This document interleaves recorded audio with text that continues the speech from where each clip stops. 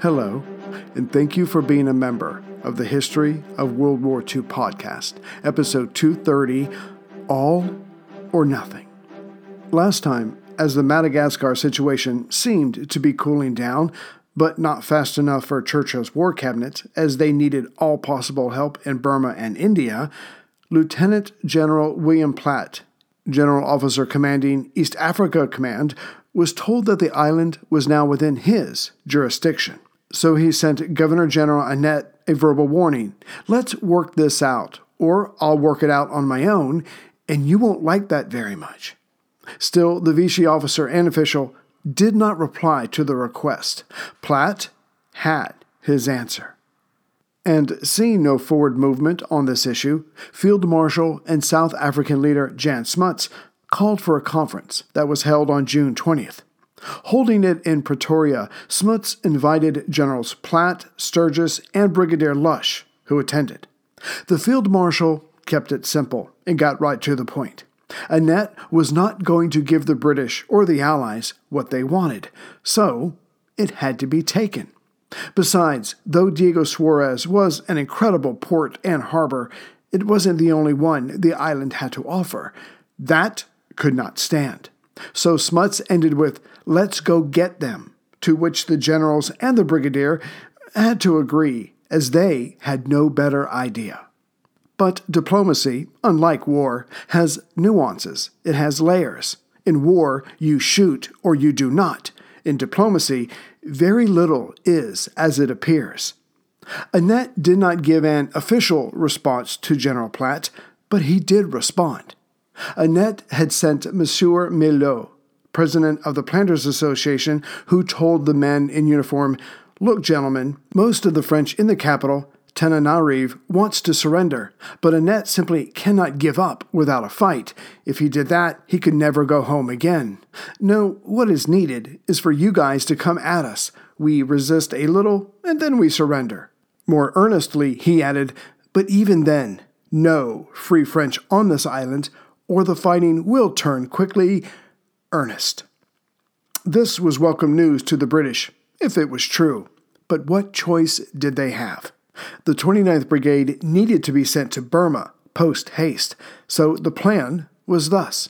First, the port cities of Maunga on the west coast and Tamatave on the east coast would be taken.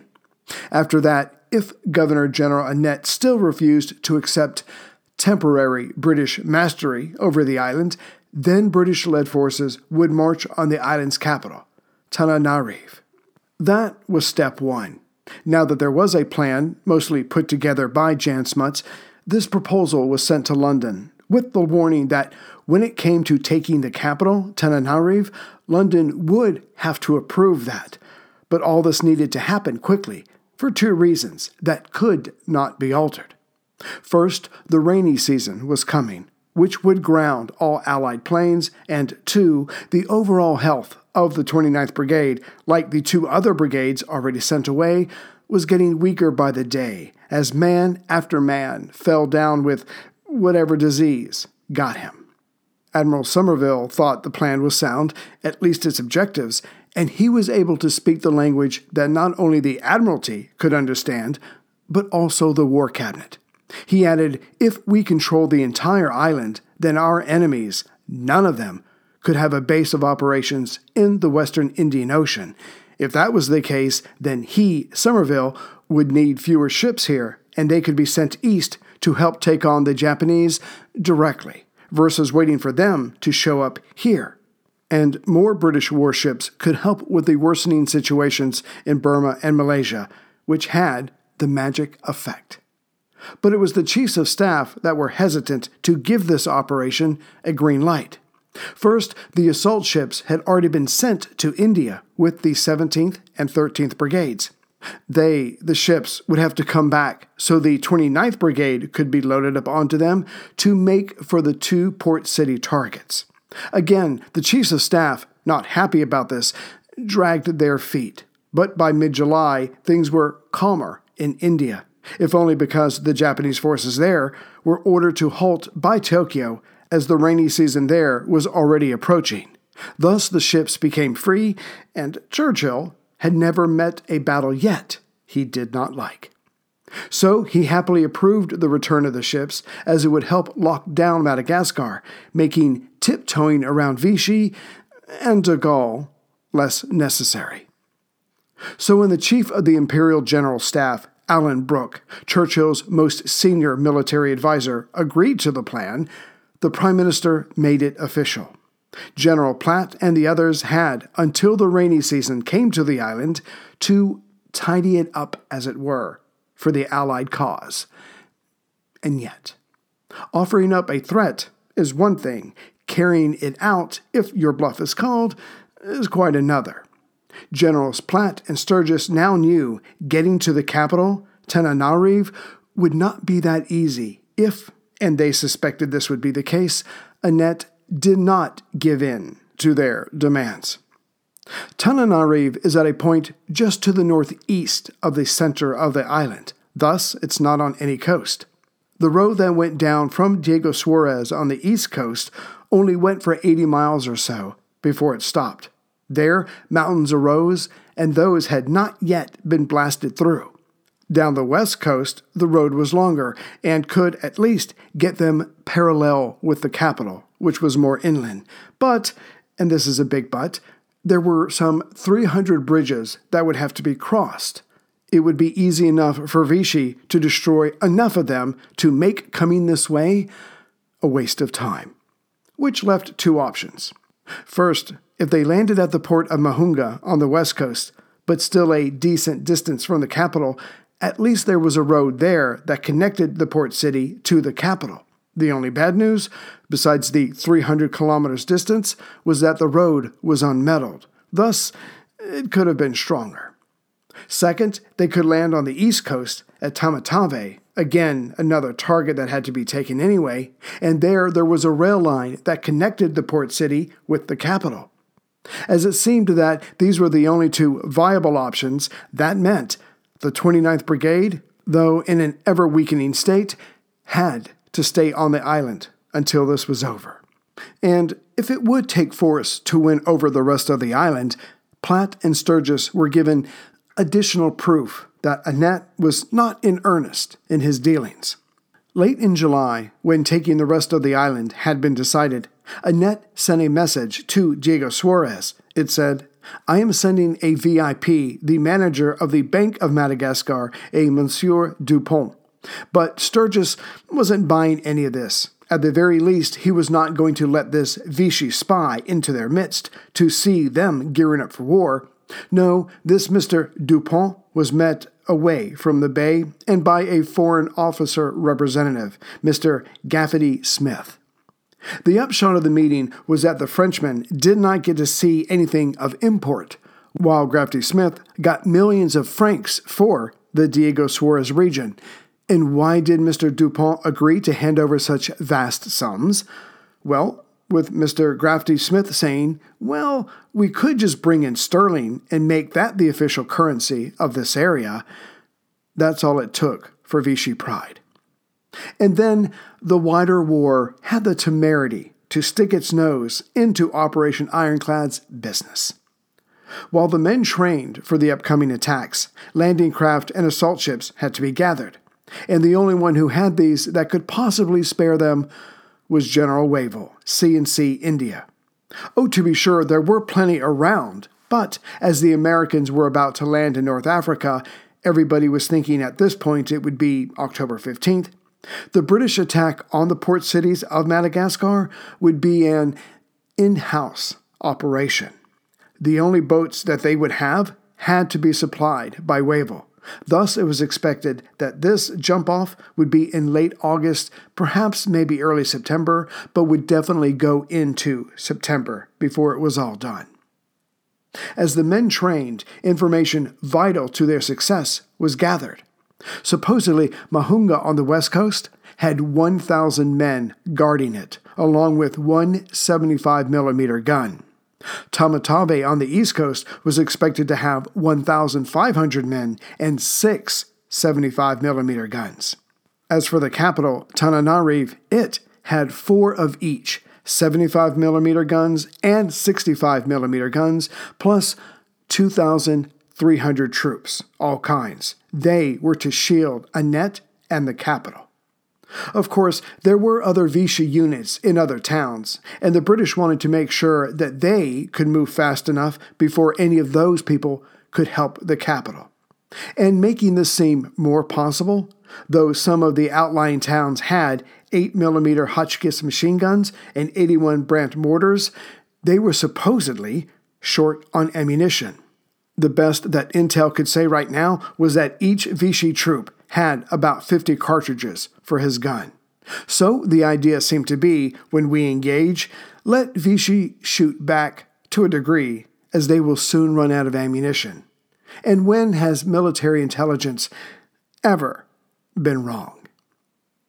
The plan needed to start quickly, but it was also imperative that it be over in a short time, because, lacking ammo or not, no one wanted to fight to take a city and then turn around and have to defend it. No, it would be better to capture the governor-general and force him to order all his men to stand down. What need not be discussed was whether to include de Gaulle and his troops. That was a non-starter for Vichy and for London. The plan to take the rest of the island, well, the parts that mattered to the Allies, was actually 3 plans, as Sturgis had only so many men. It was to be called Stream, Line, Jane, and each name was for a specific operation. Stream would have the 29th Brigade land at Mahunga on the west coast, about halfway between Diego Suarez Bay and the capital, Tananarive. The port city was to be subdued as quickly as possible. Then Operation Line was to get underway, namely that the 22nd East African Brigade would get into a position to the west of the capital, and when they were told to move, they would march directly at the capital. But this was only to be a feint, or rather, the anvil, because the 29th Brigade would, by this time, have loaded back onto the transports and sailed around the island. They would land on the coast, take Tamatave, and then use the rail line to come at the capital from the east, and then, in concert with the East Africans, trap the capital and all therein, namely Governor-General Annet. But, I ask you, what is a British plan of attack without throwing in some diversions? And Stream, Line, Jane would certainly have these. Trying to kill 2 birds with 1 stone, one diversionary attack would be carried out by a South African brigade. They were to start at Sakarami, about 10 kilometers south by southwest of the Erichart airfield, itself south of Diego Suarez Bay. They would drive further south, make lots of noise on purpose, and get noticed. The hope was that Annet would get reports of this and send men from the capital to stop this advance. But if the South Africans could kill or capture whoever was sent their way, then Annet would be participating in his own destruction. The second flank of the diversion was to land some commandos on the east coast, just a bit south of the capital. The commandos, getting a break for once, were simply to cause mayhem and chaos. Their officers felt that they were overqualified for this task, but hoped for the best, as touching the safety of the enemy troops and the civilians in the area. Operation Stream got started on September 10th. There had been delays, one of them being that the South African Air Force was trying to gather up enough planes, as their numbers kept being reduced by war, accidents, and normal wear and tear. Either way, when the men of the 29th Brigade rushed in at Mahunga, they were covered by 5 Marylands and 7 Beauforts. Not exactly impressive, but that was double the number that Vichy had in its entirety. And on that day that Stream was launched, de Gaulle was told of what was happening and that it was too late for the Free French to participate. I will leave it to the listener to guess the French general's reaction. General Platt would be in overall command, but Major General Bob Sturgis was made military commander, with Captain Garrons Williams of the Royal Navy and Brigadier Francis Festine appointed as joint assault commanders for the 2 coastal cities. And again, because we are talking about the British, the Special Operations Executive was involved to send intelligence from the Vichy capital, but also to cut communications there once the fighting got started.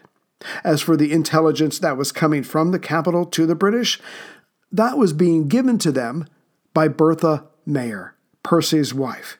He was in jail and she was being watched, but she would not let down the cause of securing the island for the Allies. Brigadier Francis Festing's 29th Independent Brigade Group came in hard at Mahunga while being supported by Rear Admiral W.G. Tennant's Force A. This was a part of Admiral Sir James Somerville's Eastern Fleet, but London needed this here over now. So coming at the target city, besides the men, besides the plane, besides the artillery, were the light cruisers Birmingham, Gambia, and the Free Dutch Jacob von Heemskerk, with the destroyers Napier, Nepal, Zazam, and the Australian Norma, and 2 additional Free Dutch ships. Besides having dominance in terms of men, guns, ships, and planes, the British-led forces also had excellent intelligence, as the South African pilots had worked overtime, flying sorties and taking tons of pictures. Sadly, one of their Maryland light bomber pilots was hit by AA fire and his plane went down on the island's east coast, but he and his crew survived. To be sure, the Vichy gunner called this in, and soon there were 40 native troops, led by a European officer, on their trail, wanting to capture them and bring them back to the Governor General, so he would have more leverage. On the British side, a small crew of commandos and Royal Engineers were put together, and they headed into the jungle, but for whatever reason, they could not locate the downed aircrew. The pilot, his last name was Jones, was worldly enough, so he walked straight up to the first locals he saw, and he asked them if Vichy troops were around. There was silence on the other end, that is, until Jones offered up some cigarettes. That did the trick, and soon Jones and company were being told of the number and from which direction their pursuers were coming from. And keeping the streak of boldness going, though vastly outnumbered, Jones decided to ambush his would-be captors. Taking the Vickers machine gun from his light bomber, he set it up and he had his crew man it. Then Jones simply stood in the middle of the path his Malagasy pursuers were using. The French officer, spotting Jones, confidently walked up to him, and here's how this very short exchange went. French officer: "You are under arrest." Jones: "I am sorry. There's a misunderstanding. You are my prisoner. I have you covered with superior fire." French officer: "You make the bluff." Jones: "Give him a burst." The machine gun went off briefly into the jungle. French officer: "I surrender unconditionally." It was over. The men were purposefully marooned on a small island just off the coast, but they were picked up later by a minesweeper. Meanwhile, some South African troops had landed on a small island north of Mahunga that also had artillery on it. The Vichy troops there were quickly apprehended. This was the first assault landing by South Africans. As some of the men of the 29th Brigade had been recuperating in Mombasa, Kenya, they, along with the South African Armored Car Commando Unit, left that city on September 5th, 5 days before Operation Stream was to get underway. They could not imagine such a collected force as they saw before them when the ships from Kenya and the ships from Diego Suarez came together. There were dozens of them. But what gave them the most relief was seeing the carrier Illustrious with her 39 aircraft on board. In truth, the Illustrious was the only carrier remaining in the Eastern Fleet, but London dubbed this operation important enough to bring her along. As this armada approached Mahunga, the 29th Brigade was broken into 2 parts. First, the Welsh Fusiliers and East Lancs were put together, and they would be landed at Red Beach, a place about 10 miles above the port town. Their job was to head south and east to approach Mahunga from the land side, or the southeastern side, giving them enough time to get into place. When the sun rose, the other half of the 29th, that being the South Lanks and No. 5 Commando, were to land much closer to Mahunga and attack it directly. As there would be no pre-attack bombardment, it was hoped that speed and surprise would carry the day. There were no clouds, but it was pitch dark. So at 1 a.m. on September 10th, the first men were put ashore and they were offloaded only about 100 yards from their target. Not bad as such things go. Hopefully, their luck would hold. The second group of the first half of the brigade were unloaded at 2:45 a.m. The swells were making it hard, but practice had paid off. Soon this group was running south in pursuit of the first group of men. As there were 3 roads that led south into Mahunga, the men split up to cover all 3. And sure enough, one of those groups ran into an observation post. But again, stealth paid off. The French officer and his 16 men were soon made prisoners. On another of the 3 roads, Captain Williams' D Company subdued a defensive position just north of town. But it was a near-miss operation. Again, the men could not see each other enough to coordinate their attack. Fortunately, the defenders, they were even less vigilant. After this fighting was over, the unit leader had the men hold on to the extended rifle of the man in front of them to stay in contact. On the most inland road, the East Lanks were moving apace, that is, until they were near the airfield, north of Mahunga. The East Lanks fought and got past the first line of defense, but now that they were closer to town, the defensive positions were too well dug in and mutually supportive. The would-be attackers took a knee, but at least they were in position for when the larger attack commenced. As for the second group that was landed to the north, they had the jobs of swinging around the entire town to cut off the roads that led out to the southeast, as one of those roads made for the capital, and the other road made for another nearby city that also held Vichy forces. When these 2 roads were reached, the men turned around and began to walk on them towards the city, thus doing their part to attack Mahunga from different locations. Of course, there had been enough shooting that the chief of the battalion, Martin, the city's military commander, was alerted. And as all the reports so far came in said that the threat was coming from the north, Martin's gathered as many men as he could, and he sent them in that direction. Mahunga, the city, his responsibility, was now practically defenseless, which had been the Allied plan all along. Of course, what Sturgis nor London could know was that Governor-General Annet had been ordered to win or revert to a scorched earth policy and guerrilla tactics. If the French could not control the island, then no one could, and there would be little of use left on Madagascar.